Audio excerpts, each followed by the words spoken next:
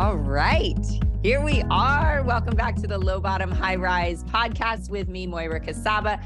And I've got one of my dear friends, one of my favorite people, Dr. Chris Lee, on the show today. Welcome to the show. Thank you. I've been working on my princess wave. Can you tell? That's good. Oh wait, do you have to frost? Is it a Barbie wave or a we didn't get that far yet. We went to a parade and my daughter was like, how do they do that with their hand? Oh my gosh, that's hilarious. A lot of YouTube videos. I love it. No.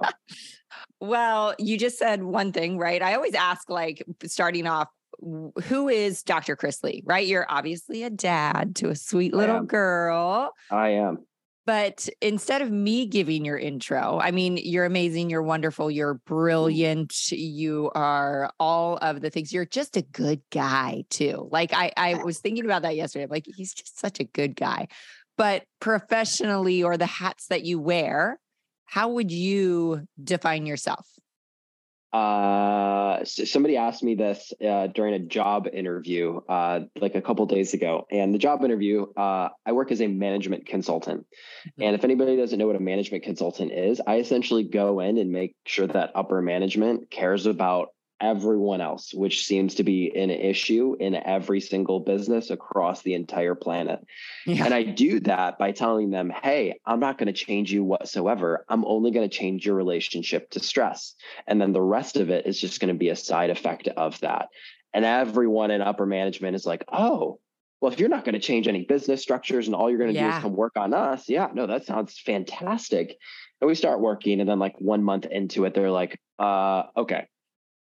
Got a little more self-awareness now, and I got a little more like resource management of like how much bandwidth I actually have, and I'm making poor cognitive choices is the one I constantly hear. I'm like, I'm emotionally burnt out. I'm having bad communication. I'm doing all of these different things. So that's what I do kind of like as like a 9 to 5 type of job is just. I didn't even know that. How did I not know this? Like, I'm just like, you're the brain doctor science guy so for the general public, that's what I do. So for like social media and stuff like that, I take all of the science and I bridge it together into a way that kind of makes it more lifestyle based so that we can have better participation with ourselves, with our stress, get ourselves out of the way is the one I hear a lot. And then I work as an executive coach, which I think a lot of people probably know about that. And I run groups and things like that. But the big determining factor for a lot of this is like, everyone's stressed, but nobody knows what to do with it. Right. And like, there's so many different things out there that I can't tell you what's right for you, but I can absolutely help get yourself out of the way so that the values, characteristics, and person that is inside of you, that innate genius, can come out and then start to give you those concrete answers, start to give you that confidence, start to drive you towards success in a way that makes sense to you. I love that. I love it so much. You know, I'm a total neuroscience like geek, right? But I always love to be able to teach it or to receive it in a very applicable, but also simplified way. And I think you do that exceptionally well. I mean, can I talk about you for a second? Oh, well, sure. I got to talk about you. I'm going to do it. So you ran this mastermind, right? Yeah. And had me come give a talk at this. And just to like, put this into context, I give talks all around the planet, right? And when I went out to your conference and beautiful setting and everything else like that, I'm up there giving this talk and you are in the corner crushing notes, asking questions, being a participant, like staying at that level of curiosity. And I learned something new about you that day is that like that innate curiosity is like a driving factor for like who you are as a person. So like that version of you that I got to see that moves into that and then like take action on that, like that makes you in my eyes, like why you are successful, humble, like such an awesome wife to your husband, such a good person, like all of those different things. Like you're not somebody that's like, oh, you know, this is a cool idea. And I like the word neuroscience. You're like applying it to your own story and to your own life. And like you and I are besties for that reason. Yes. Well, thank you for that. It's funny. We can't see ourselves, right? We see ourselves through other people all the time. And that is kind of interesting because I'm like, oh yeah. That is totally me. Like an insatiable appetite to learn and forever the student. And as much as I know, I'm always a beginner. You know what I mean? That's kind of just the way that I always see it. And there's so many people to learn from all around. And so thank you for that observation. I love that. There's so many things we could talk about, but can we start with how you got here? Like just a little story of origin, kind of how I know there's a lengthy one, but can you kind of talk about, because I think it's so important, right, to understand kind of the path before the professional track. So how did you step into all of this? Yeah. So I landed into this world on a gentle cloud of kittens and cupcakes. And it's like people that are like living their purpose. If somebody like ever has like one of those, I've never met somebody that's like, I found my purpose through like, just had a good life and like life just happened. Like it happens through trauma, right? Trauma and like always. Football fields of pizza. That's what it was for me. And ice cream, Cherry Garcia in the shower crying. If you haven't tried it, it's a special moment. So like for most people, if they don't know, I didn't think that I was going to be running a consulting firm. I didn't think I'd be running an executive coaching business or, a media company. And I started up a software company, and I just started like venture capital, like maybe a couple months ago into some tech firms. And like, if you would have looked at me like 5 years ago, you'd have been like, well, good luck with your life, because 5 years ago, you just said 5 years. I mean, that's the crazy thing I want people to realize, like how much can change in such a short amount of time. Yeah. 5 years. We're not talking 20 years. We're talking 5. Right. Yeah. Yeah. And sometimes I don't appreciate that as much as I probably could have. But 5 years ago, I was still finishing up my doctorate. I was a single dad to my like 1-year-old daughter, of like trying to figure out how to do that at like 23, 24 years old. Right. And I had just lost my dad to suicide. I had just been hit by a car. Like all of those events, by the way, all happened within like 6 to 9 months of each other. So like lost my dad, hit by a car, single dad with my daughter now, unfinished doctorate, $250,000 in debt from that doctorate program.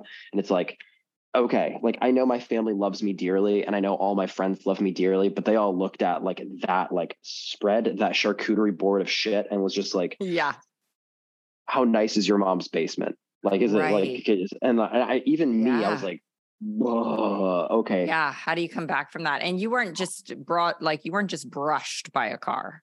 That was No, me and like, we didn't like have a little kiss. Dude was probably going 35, 40 and like blew past a stop sign and like hit me hard enough that like me and my bicycle continued to ride in the air because it happened so fast.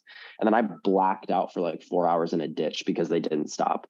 And I woke up, I had internal lacerations, like bucket handle fracture, like all this stuff that's like, you are probably not going to move the same for the rest of your life. Screwed. Yeah.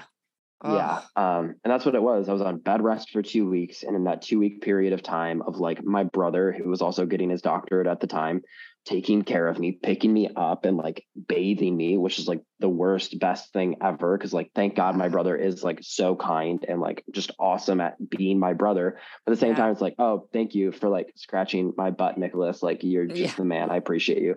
Like all of those things. And we're still super young. So like all of that happened and we were like forced to grow up in such a different way, or I was, at least. I can't exactly speak for him. And that's what brought me to this world. And you're navigating, walking through your dad's death, which was a suicide, simultaneously. Yes, correct. Yeah. So my dad committed suicide while I was literally on bed rest and like trying to figure out life, and like watching classes go by while I was on bed rest is probably the worst thing. So like, instead of like normal school, like a lot of doctorate programs do quarters. So you got 10 weeks, and inside that 10 weeks, you're taking like 28 to 30 credits, right? So that's like 7 or 8 heavy classes with labs, and you get 2 exams during that entire period of time. And I missed like all of my midterms, and they're like, okay, extenuating circumstances, but like you're also missed like 4 weeks of class after midterm. So like, you're kind of screwed. And I absolutely was. So I tried to go take my finals, and I think I failed like nearly all of them but one. And I was like, okay, well, that's nice. And then you get put behind, and then you're in a new cohort, and then the new cohort, like there's no study group and like all of this. And then like trying to figure that out. And then suddenly it's like, okay, I got to take this baby now into like lab practicals. And it's like, oh, you can't take a Oh baby into a my cadaver lab. So it's like, okay, gosh. well, let me find a sitter. And it's like, oh, well, sitters require money. Right. And it's like, I don't have the monies at all, like zero monies. And it's like, all right, so like, can I watch through the window so I can figure some of these things out? And then it's like infinite YouTube. And like, it was a lot. Wow. Like, it And was you're traumatizing. getting your doctorate in. So I originally started off in chiropractic. Yep. And after chiropractic school, I went back to school for medical neuroscience and then neurophysiology. And since then, I've continued education with a lot of different universities. I've been really lucky to meet a lot of other neuroscientists that are like, hey, check some of these things out. So I went headfirst into the world of neuroscience, and I actually have never practiced chiropractic. Wow. Never owned a practice. That's crazy. But fitting considering the crap show of circumstances that your life was, that what you're studying, you can and did apply to yourself, right? I mean, obviously, it's like you gotta pull out some major brain strategies there to try to get through, because most people wouldn't get through that. I mean, honestly, they might survive it, but they're certainly not going to be in the position you are 5 years later. They might, just what I said, survive it, but then be that much worse off for having survived all of that trauma. Yeah. A couple like really great things happened during that period of time. Number one, I realized that like how school teaches us to learn is not how like 95% of us learned. And there's a book out there called Ultimate Memory or Unlimited Memory. That's a bad pun to like forget the title of the book that taught me how to memorize things. Life goes on. I haven't read it in like 5 years, but I highly recommend where you are in life, go read that book for sure. Because what I did is I learned that book and I learned the strategies inside of that book, and I became a really good student really fast. Oh, but I tell me also the name realized of it again. Unlimited Memory. Unlimited Memory. Okay. Yep. So that book is written by a memory like grandmaster, which is a whole conversation in and of itself. Yeah. But I go through and it essentially allows you to build associative pictures, and associative pictures can place content inside of imagery, so that when you go around, if you've heard the term of like a loci or like a memory palace and things like that, it basically teaches you how to do that really well. And I learned how to do that really, really well. And then I was like, okay, so like, can I do this with other things? Because like I'm hardly getting by right now. Like, can I start to like do this with a business? And I was like, okay, maybe I can start to like learn these business books. And I don't learn in lecture. So in the back of the lecture, most of the time, because like my tiny human was like still sleeping most of the time, or she's crawling on the floor, I'd sit in the back. They knew I was back there, and she would either be asleep during some of these classes if I got really lucky, and then I would honestly be sitting on my computer and I would have like headphones on and I would be looking and watching business lectures. And I'd be watching like, all right, how do you like do some of these different things? And I just compounded those things. And I think it was like March 23rd of like 2018, I made my first like $500 from my business inside of an ethics course that I was like sitting inside of. And I was like, I'm gonna like help people like better understand like their body, right? And that was how I kind of started. I was like, I went through like this whole like journey of like trying to get my body back and knowing that it wasn't broken. And I was like, a lot of people like want that information. So I was like, I saw it for like $50, and like a bunch of people like were like, oh, that's super interesting stuff. And I like ran my first little group, right? And that was a course or a coaching membership, or like, how did you do that? Whatever it was basically, so there's other people inside of the chiropractic community that were there that were like, okay, so like you went from like dead and gray. Like I have pictures of me after all that happened, and I was gray. Like my skin was pale and pasty, and like I was a fit individual, played college soccer, ran track. Like I did all those things. I was super fit. And then it went to like ground zero. And then it came back. And not only was I stronger, fitter, faster, and more present, but it was also based on my grades, way smarter out of the blue. And everyone was like, yo, how did you do that? So it started off like teaching kids and students like, hey, this is how you can take these strategies and make them different, right? Like sleep is really, really important for memory, right? So you can take in all this information, but if you're getting 6 hours of sleep, you're not going to retain like 95% of that, right? Because all of that sleep carryover from short-term memory to long-term potentiation, that bridge happens during phase 4, phase 5 sleep. And then most students are like, I'm going to rip this all-nighter, which is the worst thing, because it's all it's doing is compacting short-term memory. And the instant that test is over, you squeeze out that sponge and you'll forget all of that information. So people that like study super hard for a midterm completely crash on the final because they've squeezed out short-term memory and they don't have any of that long-term memory left. So like started teaching that. And then after that, I was like, you know what? I'm going to be that guy on social media. I'm going to be that guy on social media. And it was so bad. Like I cannot describe to you. We all start so bad. Man, I go back, somebody, I don't even know, somebody on like Instagram, I guess, or whatever was like, is this you? And I'm like in the woods with like a GoPro I got from like a Goodwill. And it's just like, hey guys. So like, and I'm like staring off into space. Like, we're going to talk about like breathing. Haha. Everybody like knows how to breathe, but like, and it's like, I'm like, it's hilarious though. It's good comedic relief. Man, I mean, it is. I'm the same. I'm the same. I look back on things and for some reason, like my body didn't move and my face didn't move and just my mouth moved. I was like, what was I doing? Who are you? Yeah. Who hurt you? Oh my gosh. Well, the sleep thing's big, right? Like the second you said that, I was like, oh, struck a nerve. Like I heard that and we need to hear it over and over and over again. There's so many other things that you teach and touch on that are like, just wow, like aha moments. And then the strategy to kind of shift that. There's one I want to talk about though, because I think for my audience, it's just commonplace, unfortunately. And it was for me literally for decades. So I can identify with this wholly. Self-sabotage. Right? What is kind of the loop there that's happening in our brain?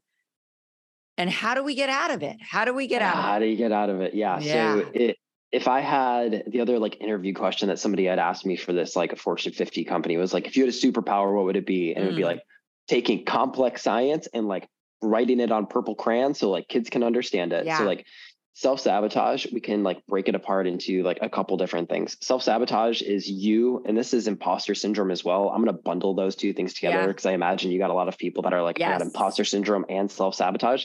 So we're going to like kind of paint with like a generalized brushstroke here, but both of those things are advancing you, right? The feeling of sabotage, whether it's conscious or unconscious, that is an indication that you're moving into something new and novel. Right. And you're going to feel the agitation of that. Your nervous system, whether it's stressed or not, doesn't want to experience new things. It wants to attach on to what it has right now, because what you have right now, whether you consciously think it's good or bad, is not killing you and not actively like stealing anything from your life. So your nervous system goes, why would you change? Right. Like the voice in my head goes, Christopher, why would you ever want healthy relationship when you could self-isolate and build more businesses? And then like the thing that people see is like, oh, this guy's just like making businesses and like helping people, but all the while it's like crippling loneliness and like isolation. It's like, is that the healthiest path? So that like stretch forward and then that snap back is the sabotage that we experience. So your nervous system doesn't really know. Ultimately, because our brains want to protect us, right? Like it's a protective mechanism. It's like we're comfortable, we're safe. Don't go outside the lines. Like stay safe. Don't go into the danger zone. And the second we want to change, it's like the sirens, the lights are going off, like boop, boop, like back it up. Yeah. Right. Your brain is constantly going, if it ain't broke, don't fix it. Right. Over and over and over again. So your brain doesn't know, like literally your brain doesn't know what is healthy and not healthy. It knows certain and uncertain. So like, let's say that you've been eating like pizza and French fries and watching 6 hours of Netflix after you come home from work and going to bed at 1 p.m. and then getting up at 7. And you've been doing that for like 3 years. And then suddenly you start going for morning walks, journaling and meditating and like starting to like get therapy and like do all the things and read books and whatever that is. Super healthy, right? Like we would all agree. Very uncomfortable for our brain, right? To do something different. This is huge. This is huge. Like this is, I love this example. Yeah. So your nervous system goes, oh, no. This is a lot of novelty. This is a lot of newness. And what we're going to go do with that is we're going to acknowledge its existence. And what we're going to do is slowly bring you back to what we had before.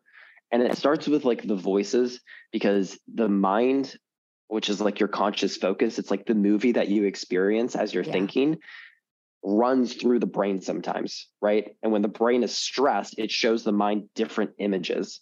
So when you get stressed out, your brain and mind know all your secrets, which is like the worst, best thing ever. Cause it's like, hey, you had a hard day, Chris. Like, you don't need to go to the gym. Like, don't read a book. Like, you had a big mentally taxing day. Like, your daughter was probably a lot today. What if instead you got the TV out?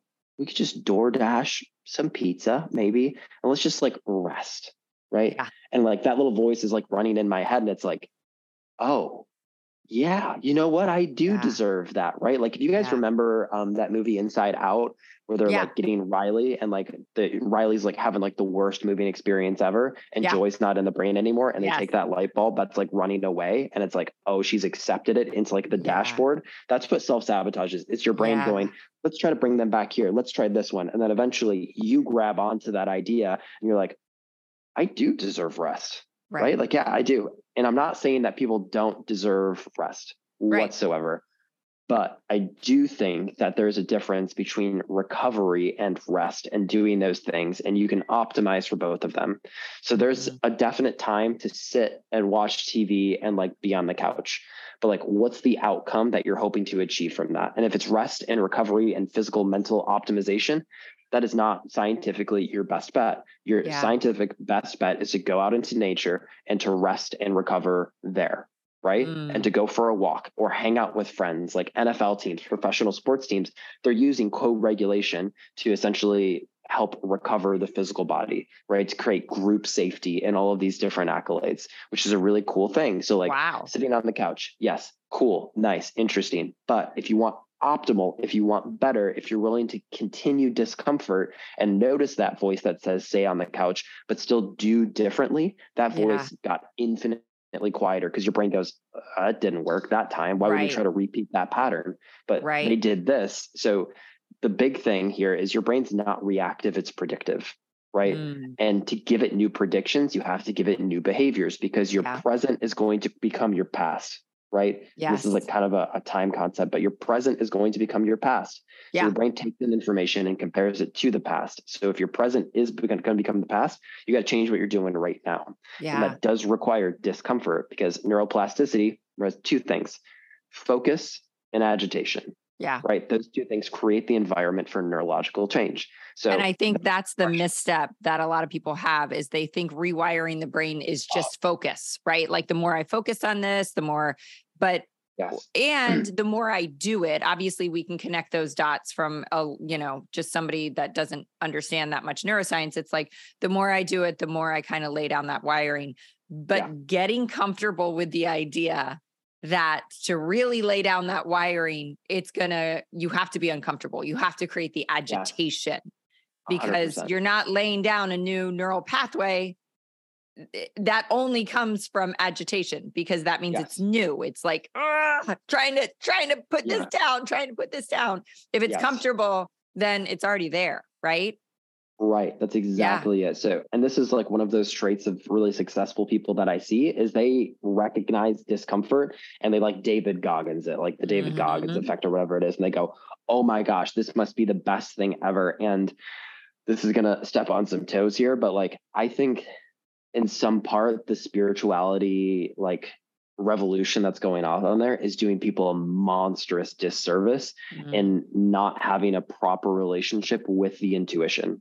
Because your intuition, like that inner voice that you're experiencing, can also be stress whispering to you how you like to be spoken to, right? So when it's like, hey, you've gone to the gym 3 times this week already, stay at home, right? Netflix and chill, like go smoke a bowl, have a pizza, like whatever that thing is. And it's like, oh, that's my intuition speaking. And it may or may not be, but that discomfort of it trying to snap you back is another layer of self-sabotage. And discipline and distraction play into those things a ton as well, because the more distracted you are, the more neurochemistry gets diverted into those distractions, the less impact you can have to do the hard thing when the easy thing is available. So people really need to take stock and inventory and, all right, how many distractions do you have? Where are they? What's the impact of them? And like my measure of that is like, take your phone out and like, how many hours are you on social media? Like you and I both have hundreds of thousands of people. We probably talk to millions collectively total per month. And like you and I did this when we were at your event, right? Yeah. It's like, all right, everybody take your phone out, right? And some people were like, I'm on my phone like 7 hours a day, right?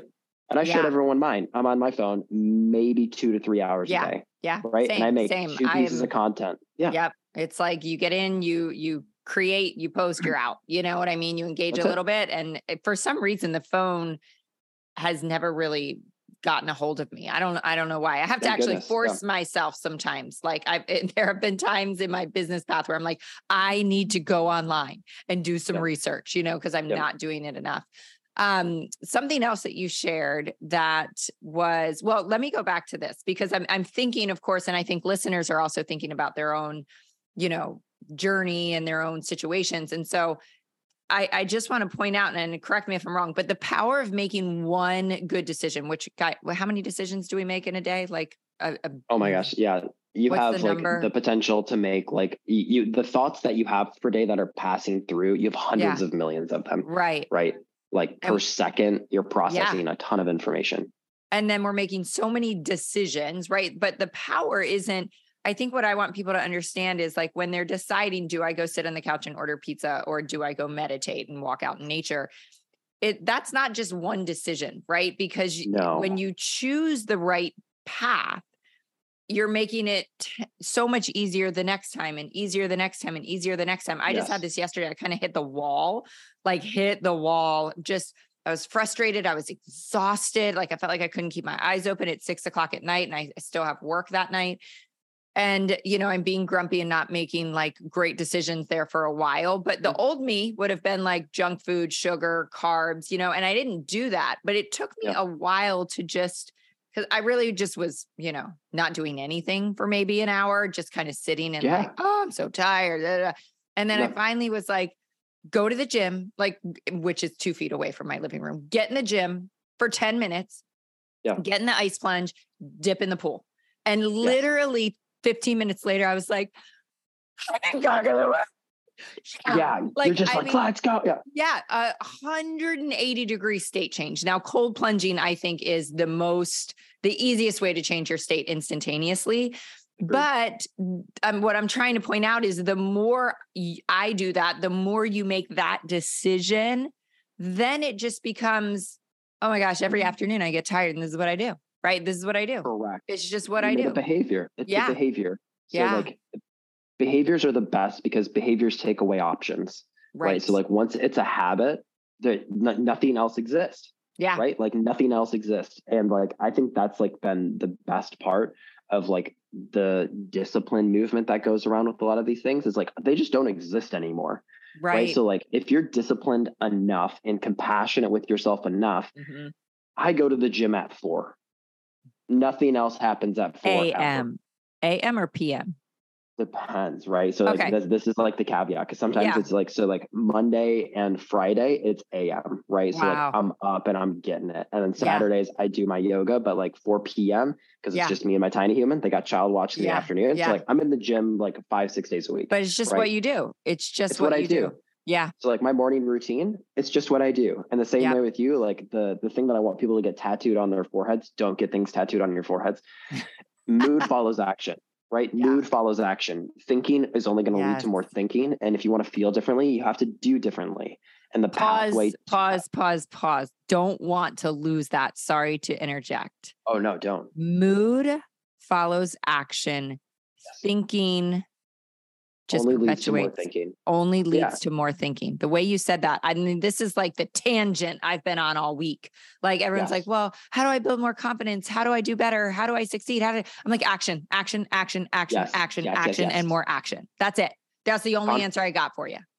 Confidence is also a behavior. Right. I need people to understand that like confidence is an embodiment that what you're going to do is going to only be an impact on the self, not on the external environment, but you can only control yourself. So that comes from the consistency.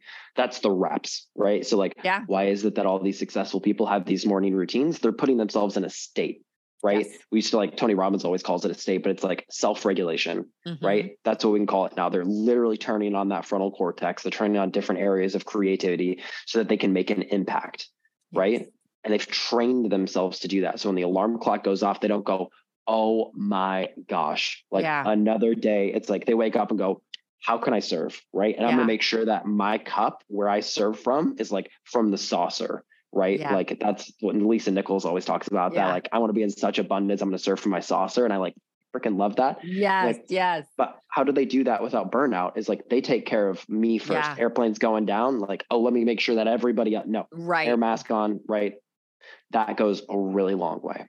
You just touched on something. So you talked about kind of burnout. So something you said, and this may have been the very first time I heard you speak, the capacity that our brains have to really focus and like, double down and get shit done. Because I am a workaholic. I've always been a workaholic. I'm an everything-aholic, by the way, but I'm a workaholic, right? So I can go from like 5 a.m. to 10 p.m. just running myself into the ground. And when I have been able to shift into being so much more successful because I'm being so much more productive when I understand, kind of I call it like the green light, hours, which is like go, head down, focus, like knock it out. Yes. The yellow light hours. And I like to call them the red light hours, like phone down, away. Oh, now, Yeah. But, but it's like, I remember being like sitting down to record content for, my mastermind at 2:00 in the afternoon.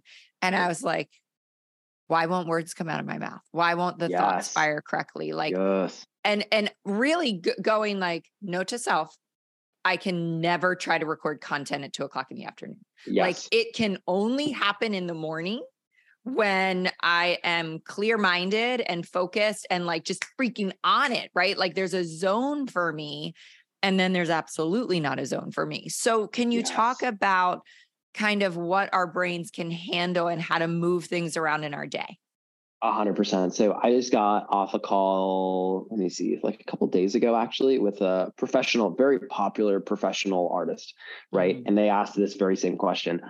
Can you explain to me how I can make lyrics or make content or do any of this after 5 p.m.? Because like I can't. Right. Like after 5 p.m., like my creative window is just dead, but I need to do more with that. And I'm like, listen, you could probably force yourself into that.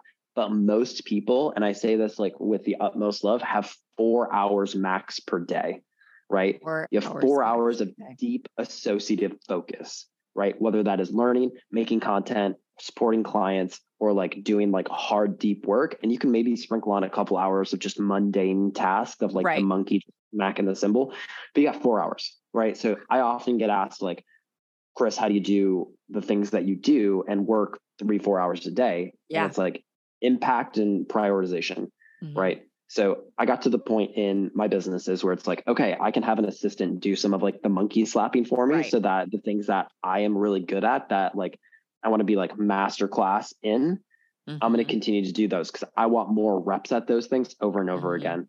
So that's business management, that's research design, that is consulting, and that's speaking. Right. Yeah. So like, I want to go do those things. And like, when people think about, oh, like the nervous system in business or the nervous system in coaching, I want them to go, Chris. Right. And I want to be that guy that's so proficient at that no matter what. So I invest my 4 hours every single day into one of those categories. Yes. Right. Because this is huge. I mean, this is so huge and I just want to give a super 20-second story really quick about like, there's been times where I've had to create keynote speeches. And it's like, it's months away, right? And it's like a monkey on my back. I'm like, God, I got to sit down. It's not priority because it's months away. And I will attempt to work on it, many, many, many different days, many hours. And then all of a sudden, I'm in the car, just dropped a kid somewhere at 9 a.m. The music's blaring. Like I've done my morning process. I'm in peak state. And I'm like, oh my gosh, it's just bubbling out. And I like grab my phone, voice text the whole speech. And I'm like, and done. That literally took like 6 minutes. Like I wrote the most badass, couldn't have been any better, most magical speech And I've been trying to do this for like 30 hours for the last 3 months. It's just different. Yeah. So like, this is one of those things that for me, what I learned something tremendous about myself is that if I have something like keynote, right? I do keynotes. We do keynotes all the time. If I have a keynote that's coming up, I don't produce and make the content until 3 days before. I don't even think about it. Right? Because I know that I won't do it. Right. And I used to think like, oh my gosh, you're such a procrastinator. I'm not a procrastinator. I'm a performer. That makes so much sense, actually. Why would I shame and guilt myself and leach out all of that bandwidth, shaming and guilting myself into making something that's going to be mediocre when I know 2 to 3 days before, if I sit down and I do this, I give myself a 2-hour window. I'll go sit down and like Starbucks has that Pike roast coffee, which I don't even know how much caffeine is in that, but like I'll be at that Starbucks coffee at 5:30 a.m. and at 5:30 to like 8 o'clock, I will map out 90-minute keynote and a 2-hour workshop. And it'll be like chef's kisses good. Right. And I learned that about myself over the last year. So instead of trying to do that or make these presentations, I'm going to outline it and then I'm going to fill it in. I can do all of that within the day. And then maybe it needs refinement. Like if I'm flying out, I'll do it on the airplane, but like, no way. And then you're so much more connected to the message because it's right there. It's not something you wrote 3 months ago and you're pulling out like, I got to try to bring the fire to this thing that I wrote 3 months ago. Yeah. Wow. That's amazing. That's amazing. This has all been amazing. I know we got to wrap it up, which I'm so sad. I'm so sad. We'll have to have you back on. But where can people find you? All the places, all the things. Tell us all the things. All my stuff is at Dr. Chris Lee. So DrChrisLee. I'm on Threads, Instagram, TikTok, YouTube channels getting fired up here. I got a website that has to be updated, of course, and all the other goodies inside of that. But if you have a small business, if you're an entrepreneur, if you're looking for coaching, if you're looking for self-regulation, like those are my wheelhouses, right? To better understand that. So that's where I'm at. Oh, and I got a podcast that you've been on as well. Ooh, girl. Yes. Called the Healthy Mindfuck Podcast, which has been going for 5.5 years now. Wow. That's insane. That's awesome. Crazy. Well, guys, make sure you follow Dr. Chris Lee, especially, I always think of you mostly where I see you as Instagram, and it's literally just one of those like nuggets. Like when you pop up on my feed, it's like, I might, it might be 20 seconds, 30 seconds, 60 seconds, but it's just that little mindset shift that I need, that little awareness that really does compound over time if you're getting this information on a daily basis. So make sure you're following him. Chris, thank you so much for your time. I absolutely adore you. I value our friendship. Thanks for being on the show. Same here. Thank you for having me today. Can't wait to talk again. Absolutely. That's a wrap on today's episode. Thank you so much for joining us, guys. Thanks for listening. I want to remind you to subscribe, rate, and review the show on Apple Podcasts. That would be super, super helpful to us. And share in your social media. Tag me. I love hearing what you guys have to say, your takeaways, all the things. So make sure you're tagging me in your social media posts when you share the episodes, and we will see you next week.